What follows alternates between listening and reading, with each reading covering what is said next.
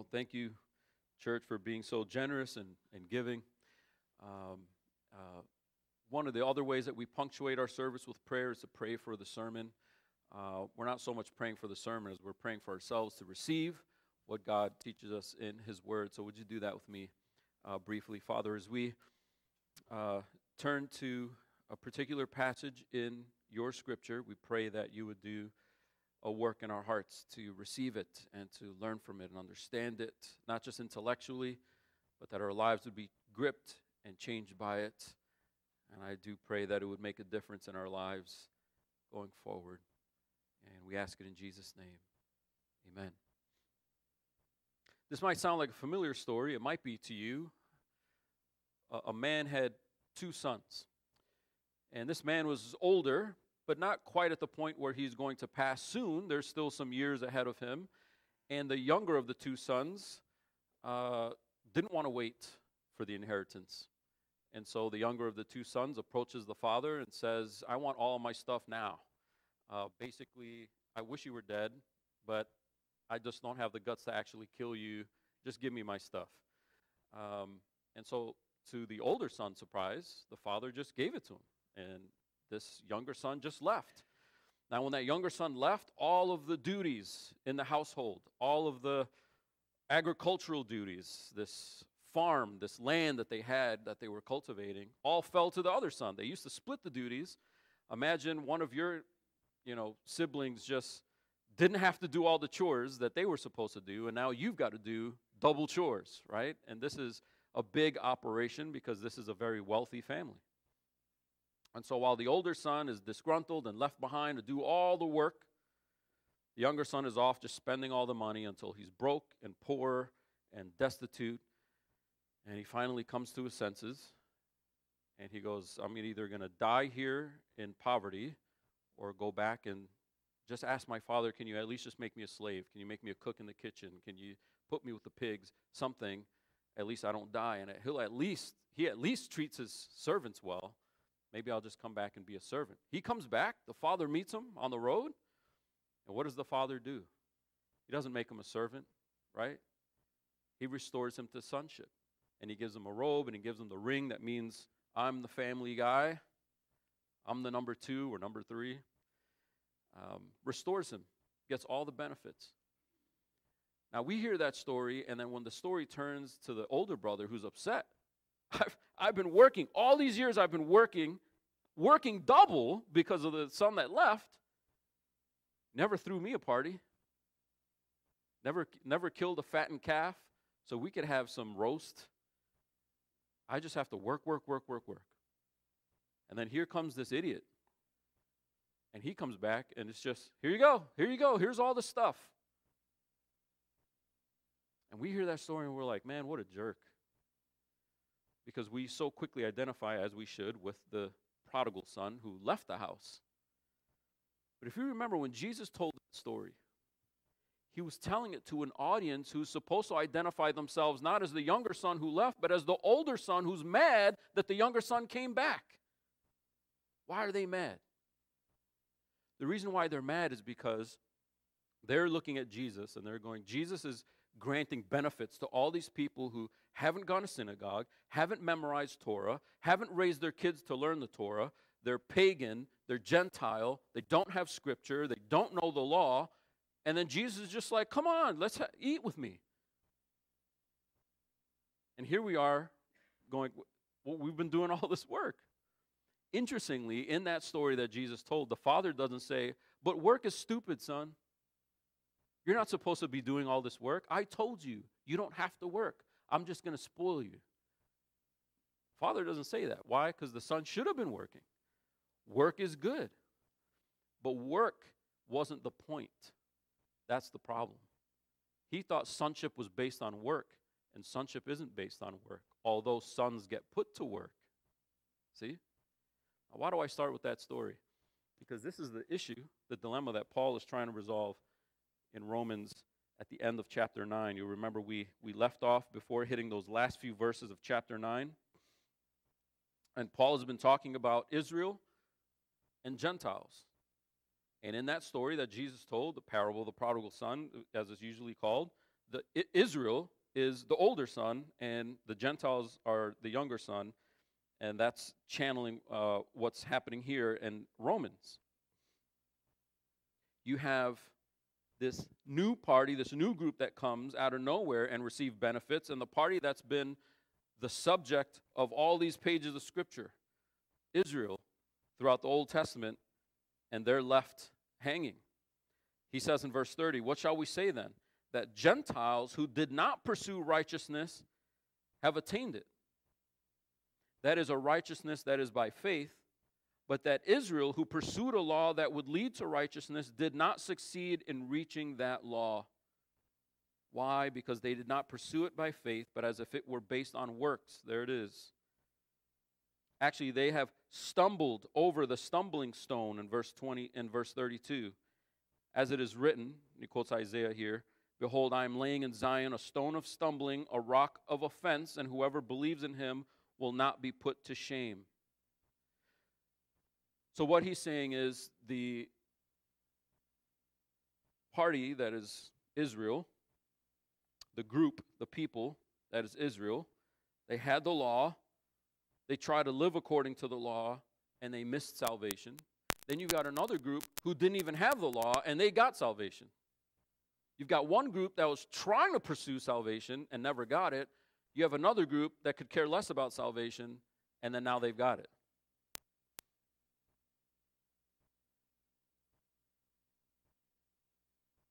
Well, we see this in our lives, I think, sometimes, where you've got people that have grown up in church and they've had a lot of exposure to truth and they've memorized verses and they're just jerks. They don't want to help people. You're always in their way. They only help you if you help them. And all the churchiness, the guise of all the churchiness just gets, what really gets revealed behind that curtain is a sort of ugliness of an unchanged person. Then you've got somebody who was a drug dealer, a gangbanger, or any number of things that they're involved in. They were involved in drugs, or they were multiple partners, and then they come to Jesus, and there's something genuine about that change, such that all the days prior don't really add up to the person that they are now. And so what Paul is talking about here is, it's not bad that you had the law, Israel. It's not bad that the older son in the prodigal son was working. That's not bad. What's bad is you missed the point.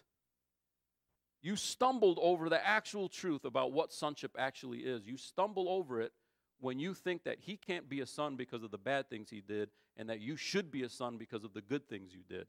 See, you just tripped over the truth. And the truth is, you cannot earn sonship.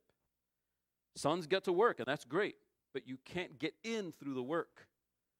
Doing chores at somebody's house doesn't make you a child of the Father in that house. But the children in the house should be participating in keeping the house.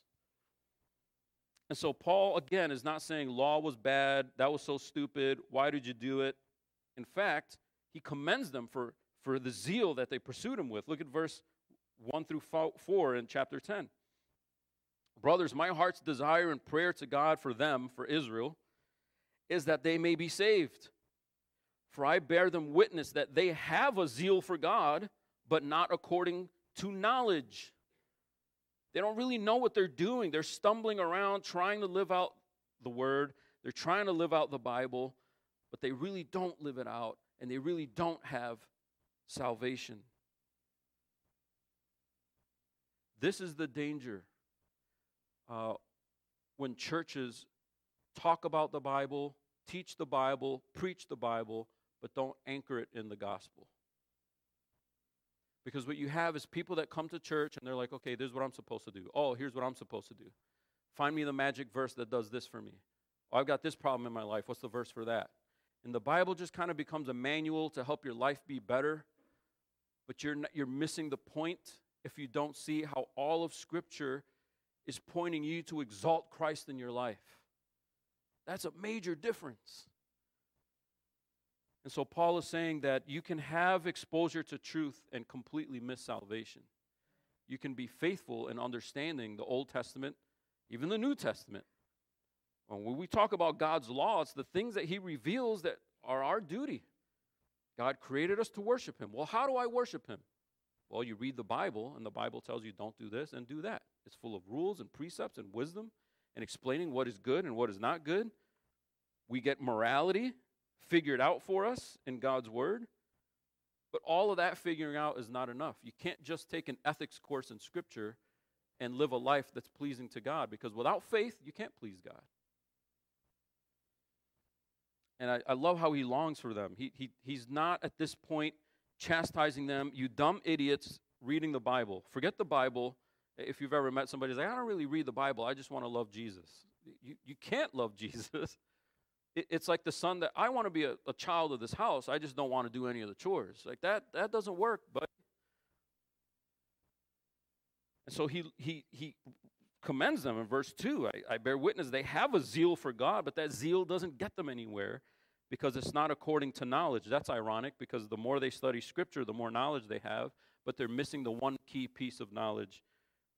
They stumbled over the stone that he lay in Zion, this rock of offense. If you believe in this stone, then you get it. If you understand this key piece, then you get the salvation. If you don't understand it and you try to charge past it, you trip over it and you die.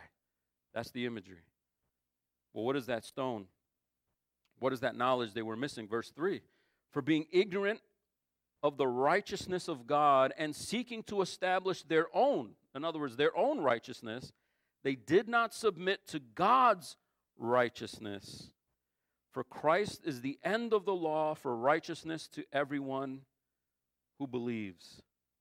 Now, there's so much to unpack there, and we'll keep it brief, but what he's saying in verse 3 there is also ironic, because they are trying to get to righteousness. Maybe that's why you come to church. You know there's good and bad. You know there's good and evil. You don't want to be evil. How do you be good? Well, learn how to be good. How do you learn how to be good? Follow God's word. God's word tells you how to be good. Okay, great. So let me do that. But you might still not be in, actually. Because that's what happened to them. They were zealous for God, verse 2, and their zeal for God, they are trying to establish a righteousness, the middle of verse 3. They're seeking to establish it, but they're seeking to establish it on their own. And when they seek to establish righteousness on their own, apart from this stone that God gave, they trip over it because they want to do it on their own. And it's actually not a righteousness at all. It's not God's righteousness. For being ignorant, verse 3, for being ignorant of the righteousness of God, that's his righteousness.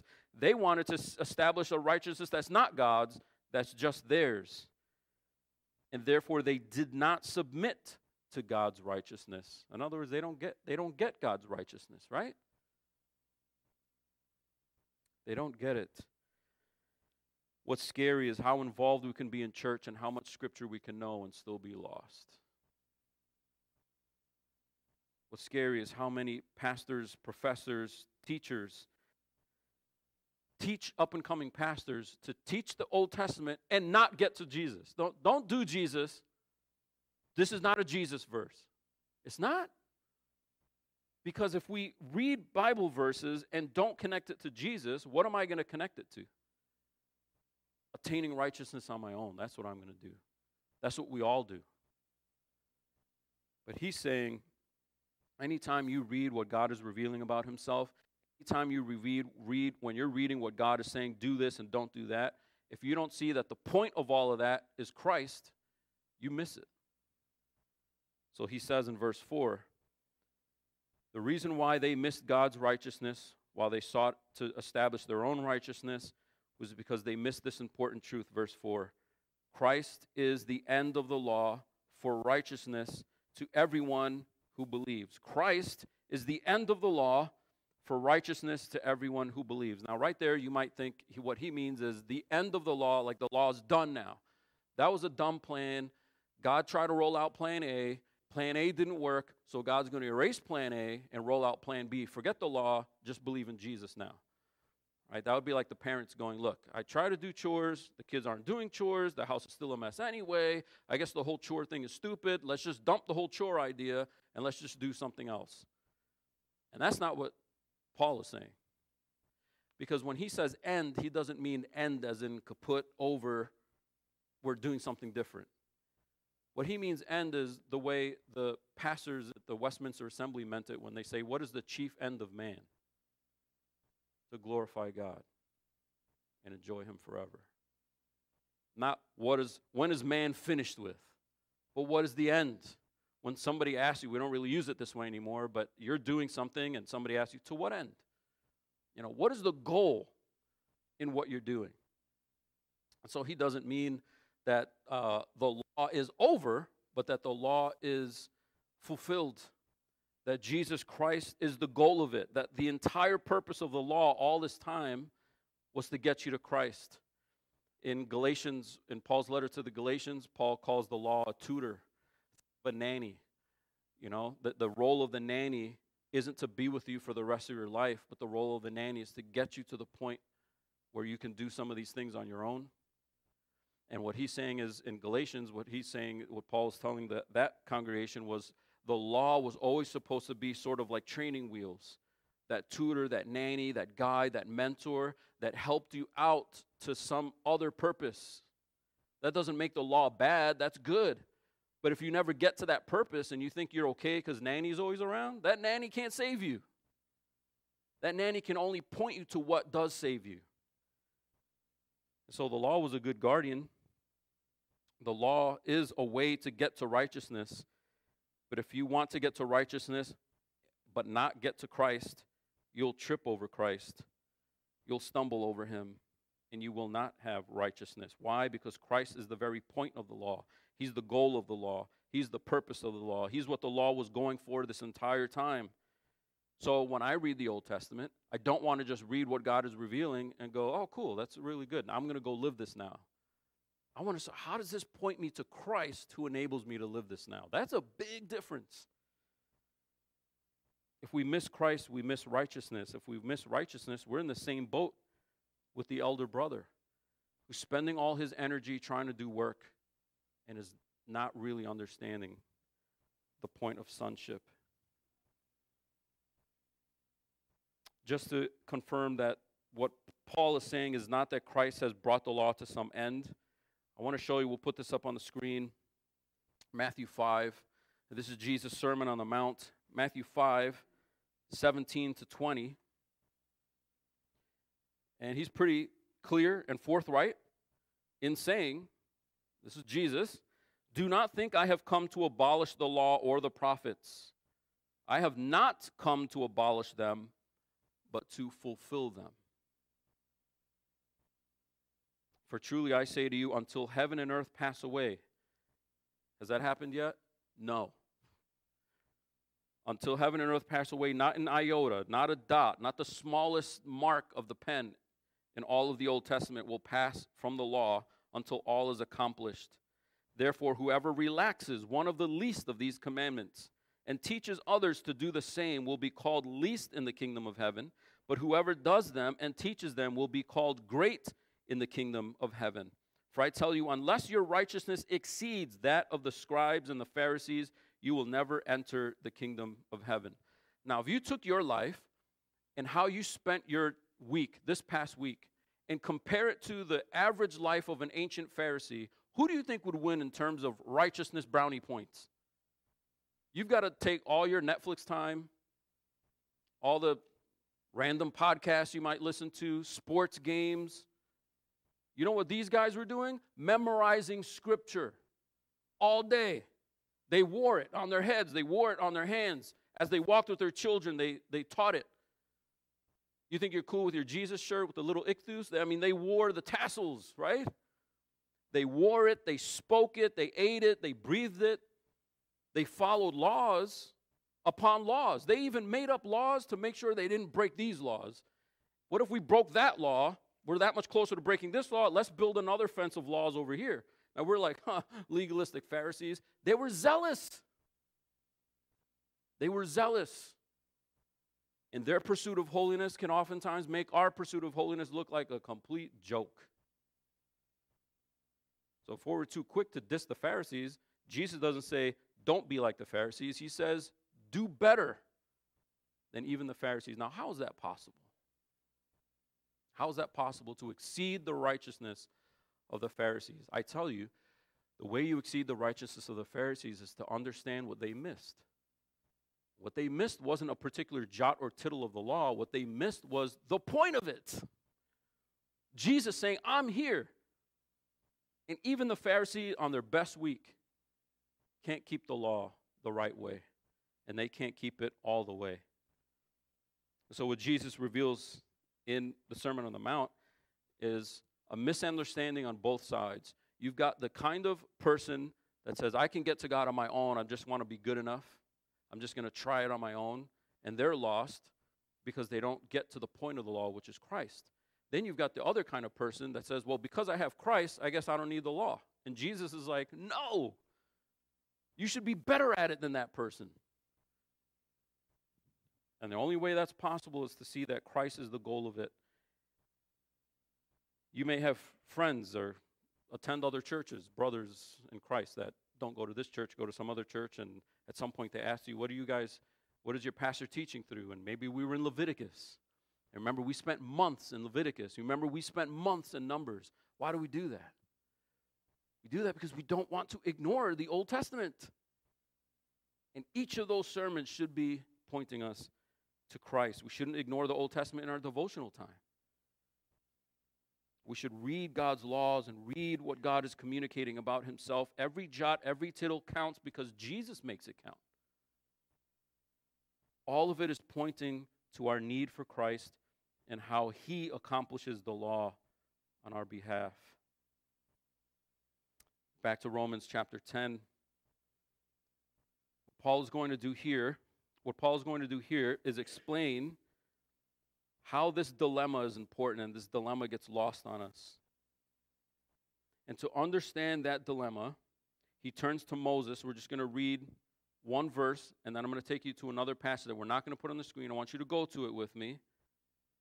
We're going to read a hefty portion of Scripture to understand Romans. Oftentimes we're like, wow, Romans is kind of difficult. It's a little less difficult if we do our homework in the Old Testament.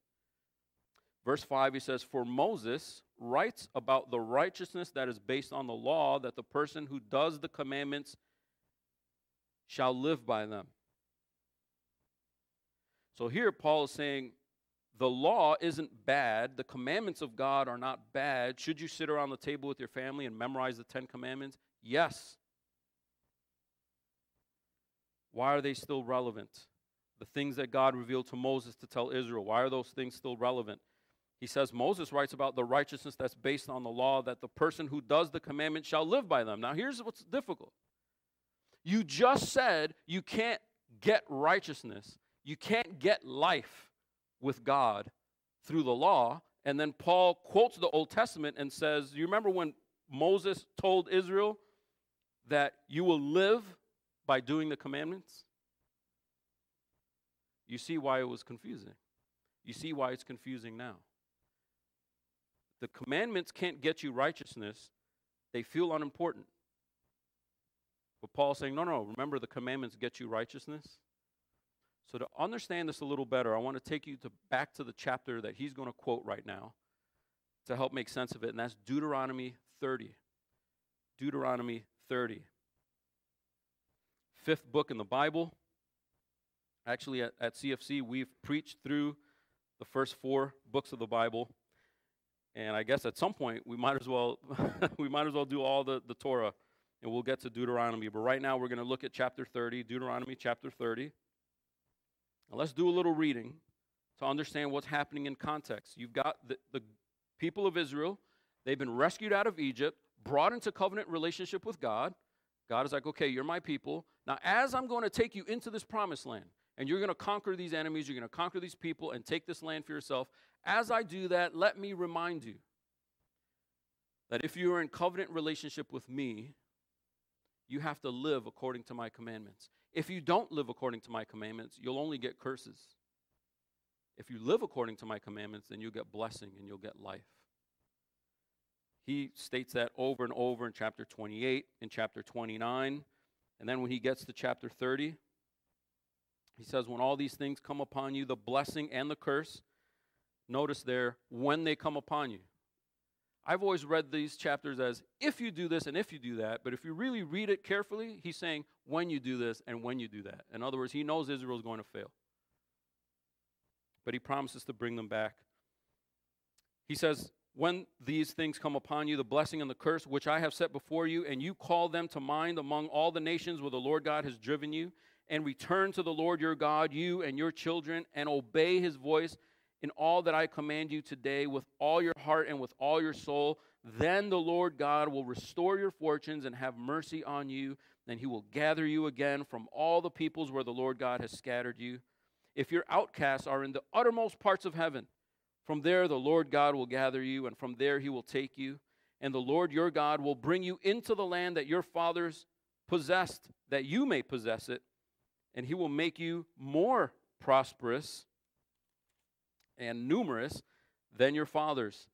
And the Lord your God will circumcise your heart and the heart of your offspring, so that you will love the Lord your God with all your heart and with all your soul, that you may live. See? Verse 7, and the Lord your God will put all these curses on your foes instead of you, and on your enemies who persecuted you. And you shall again obey the voice of the Lord and keep all his commandments that I command you today. You see this heavy emphasis on obeying and commandments. Verse 9, the Lord your God will make you abundantly prosperous in all the work of your hands, in the fruit of your womb, and in the fruit of your cattle, and the fruit of your ground. For the Lord will again take delight in prospering you, as he took delight in your fathers. When does he take delight in you? When does he prosper you? Verse 10, when you obey the voice of the Lord your God to keep his commandments and his statutes that are written in this book of the law, the Old Testament, the Torah, when you turn to the Lord your God with all your heart and with all your soul. For this commandment that I command you today, this is almost funny, okay? It's not funny, but I mean, it's ironic at least. Look, verse 11. This commandment that I command you today, the commandment to keep all my stuff, all my rules, without disobeying. For this commandment that I command you today, it's not too hard for you. Stop complaining. 200-something laws, that's not hard. I mean, I tell my kids that sometimes. I'm like, the chore list is like this long. Come on. Right? But God's list was much longer than that. It's not too hard for you, neither is it far off. What do you mean it's not far off? Think of a parent who says, I want you to do what I tell you to do, and then doesn't tell them what you're supposed to do. Think of an employer that's like, I want you to do your job Monday through Friday, every day, or you're fired, and never gives you a job description. That's a messed up employer. You're going to get fired. You don't know what to do. God is like, I didn't leave you guessing. I gave you the sheet. I gave you the sheet so you can follow it. You didn't have to come get it. I came and brought it to you. Verse 12, it's not in heaven that you should say, who will ascend to heaven for us and bring it to us, that we may hear it and do it? Neither is it beyond the sea that you should say, who will go over the sea for us and bring it to us, that we may hear it and do it? But the word is very near you. It is in your mouth and in your heart, so that you can do it. See, I have set before you today life and good, death and evil. If you obey the commandments of the Lord your God that I command you today, by loving the Lord your God, by walking in his ways, and by keeping his commandments and his statutes and his rules, then you shall live and multiply, and the Lord your God will bless you in the land that you are entering to take possession of it. We'll stop there. That's a lot. But you understand the dilemma. The dilemma is, on one hand, God is saying, if you obey me, you'll get all these blessings. If you don't obey me, you won't get the blessings. And he's saying, it's not hard. I gave it right to you. I wrote it in tablets. We put it down. The prophets wrote it down. You study it. You memorize it. You don't have to go all the way up to heaven to get it. You don't have to cross the sea or go down to the depths of the sea to try to retrieve it. I brought it to you. And so that's why Paul, in Romans 10, now takes this verse to explain what that passage in Deuteronomy 30 was really getting to this entire time. It doesn't contradict Paul. Paul is actually using it to show you what it was always pointing to the entire time. back up to verse 5. Moses writes about the righteousness that is based on the law, that the person who does the commandment shall live by them. But the righteousness based on faith says, do not say in your heart, who will ascend into heaven? That is to bring Christ down. Or who will descend into the abyss? That is to bring Christ up from the dead. Can I just pause there a second? Are we supposed to read the Old Testament with lenses that show us Christ? That's what Paul just did. When we just read Deuteronomy 30, did you see anything about Christ? Did you see a prophecy about a Messiah? No, but Paul is saying it is a prophecy about the Messiah. Why? I use the analogy of the employer that doesn't give a job description. That's going to be a problem, right? A good employer gives a job description. A great employer comes alongside you and mentors you so that you can fulfill that job description. Bad employer hires you, doesn't describe the job. Good employer hires you, describes the job, but leaves you to it. A great employer hires you, describes the job, and spends time with you so you can do the job, so that you don't fail the job. God is the greatest. He's the greatest employer. He's the greatest father. He's the greatest head of a covenant. Because what Deuteronomy 30 was pointing at was, hey, you can do it. I brought it to you. But what leaves you scratching your head is what you didn't bring to me, though, God, was the ability. If you look back at, I probably should have asked you to keep your finger there, but you can just pay attention and listen. All of the times that Deuteronomy itself hints to the impossibility of keeping God's law. He says at the top of chapter 30, he doesn't just talk about obedience in general. He says in verse 2 that you're supposed to command what I tell you to do with all your heart and with all your soul. So you can do the action, but you didn't do it with your heart, right? When you tell your kid, I want you to go upstairs, and they go upstairs, but they go upstairs like this.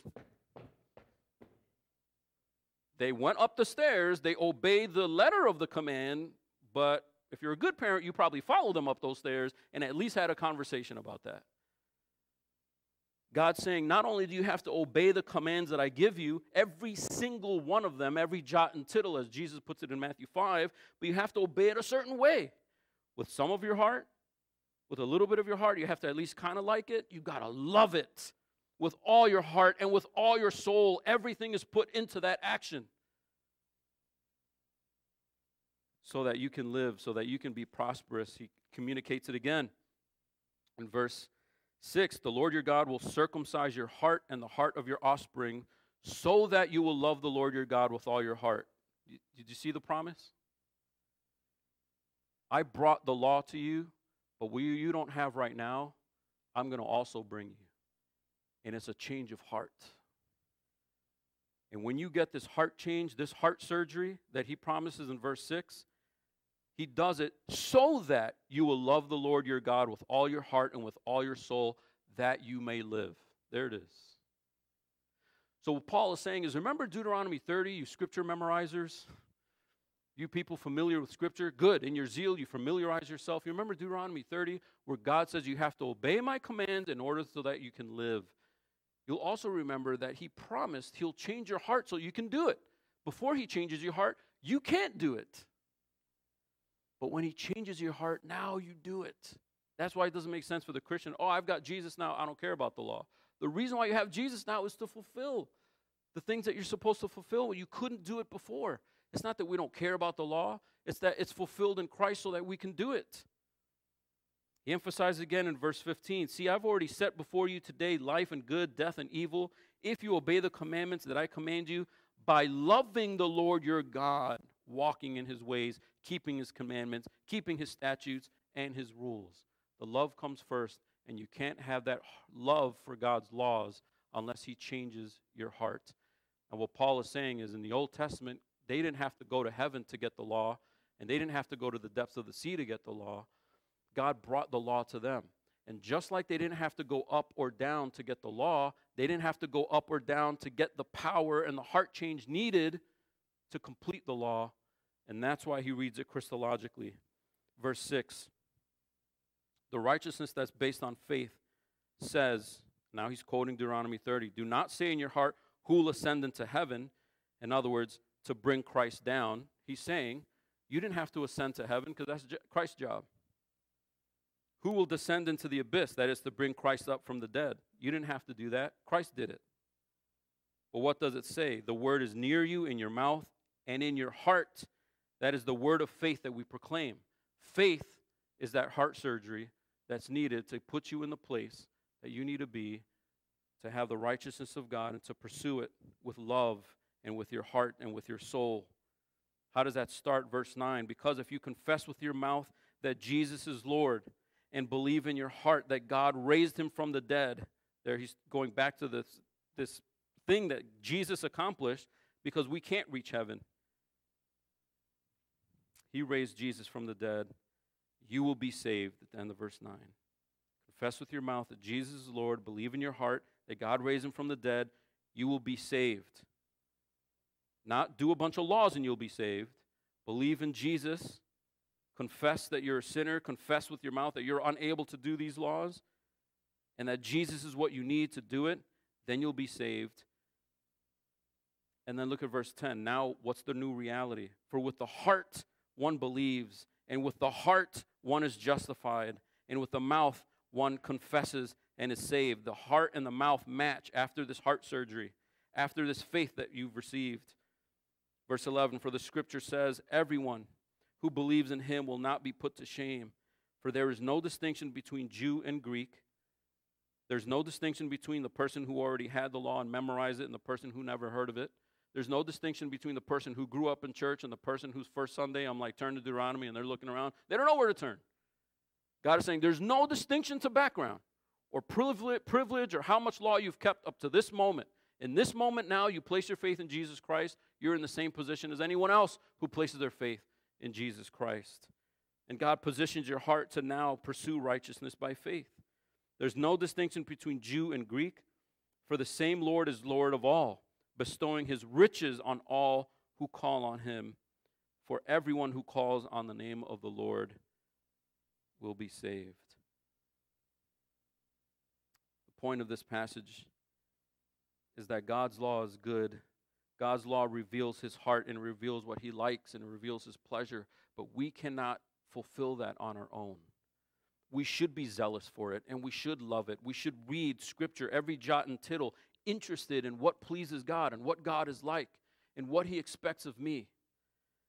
But if we stop there, we don't have it. What we do is we come to a point where all of these jots and tittles expose how I can't do it and how I am alienated from God. Then God steps into your life and does something in your heart where you have what is called faith. And you confess, I can't do it on my own, but I see Jesus there, born, cross, tomb, resurrection, ascension. I see what Jesus did. When I couldn't go get it, he did it. He did it on my behalf. Something happened in your heart in that moment. And now you can use that zeal for good. To understand God's law and to read Deuteronomy 30, for example, with new lenses, with new eyes, and go, oh, that's what's happening. Because apart from Christ, Deuteronomy 30 is impossible. Deuteronomy 30 should frustrate you if you don't have Christ. Here's God saying, keep all my laws and keep it perfectly in your heart every single time, and I'll bless you. That means you will never get blessing. And then here comes Jesus in Matthew 5, and you expect him to go, hey, forget that, I got you. He goes, hey, you better keep it better than the Pharisees. I love the law. I didn't come to get rid of it. I came to fulfill it. The law is great. Matthew 5 should frustrate you. How in the world am I supposed to exceed the righteousness of even the Pharisees who were so good at keeping rules? The answer is, come to me, you who are heavy laden. My yoke is light. He didn't say there's no yoke. It's a bearable yoke. You're able to do it. Why? Because I empower you to do it. And compared to the treadmill that never goes anywhere of constantly doing good works, doesn't get you the righteousness, this is different. All of God's laws are pointing to Christ so that he can be the fulfillment of the law on behalf of us, on our behalf, so that we can live it. So that we can live it according to a righteousness that's based on faith, he says in verse 6. The righteousness based on faith. Faith in what? Faith in Jesus Christ our Lord, the one upon whom we call to be saved. Next time, we're going to look at the rest of the passages and talk about this call going out to everybody else. But we need to understand it here first. Before we can communicate the gospel to other people, we need to understand the gospel for ourselves. And the gospel is not do a bunch of stuff. Nor is the gospel don't have to do anything. God got it. Don't worry about it. The gospel is do a bunch of stuff. Can't do it? Come to Jesus. He fulfills it for you, so now go get it. Now go do it. And we live with zeal for God that's not out of ignorance, but out of revelation that Jesus Christ has given us what we need, that heart surgery promised in Deuteronomy 30, so we can love the Lord our God with all our hearts. So let's love him. Let's love him by doing what he tells us to do. Let's pray.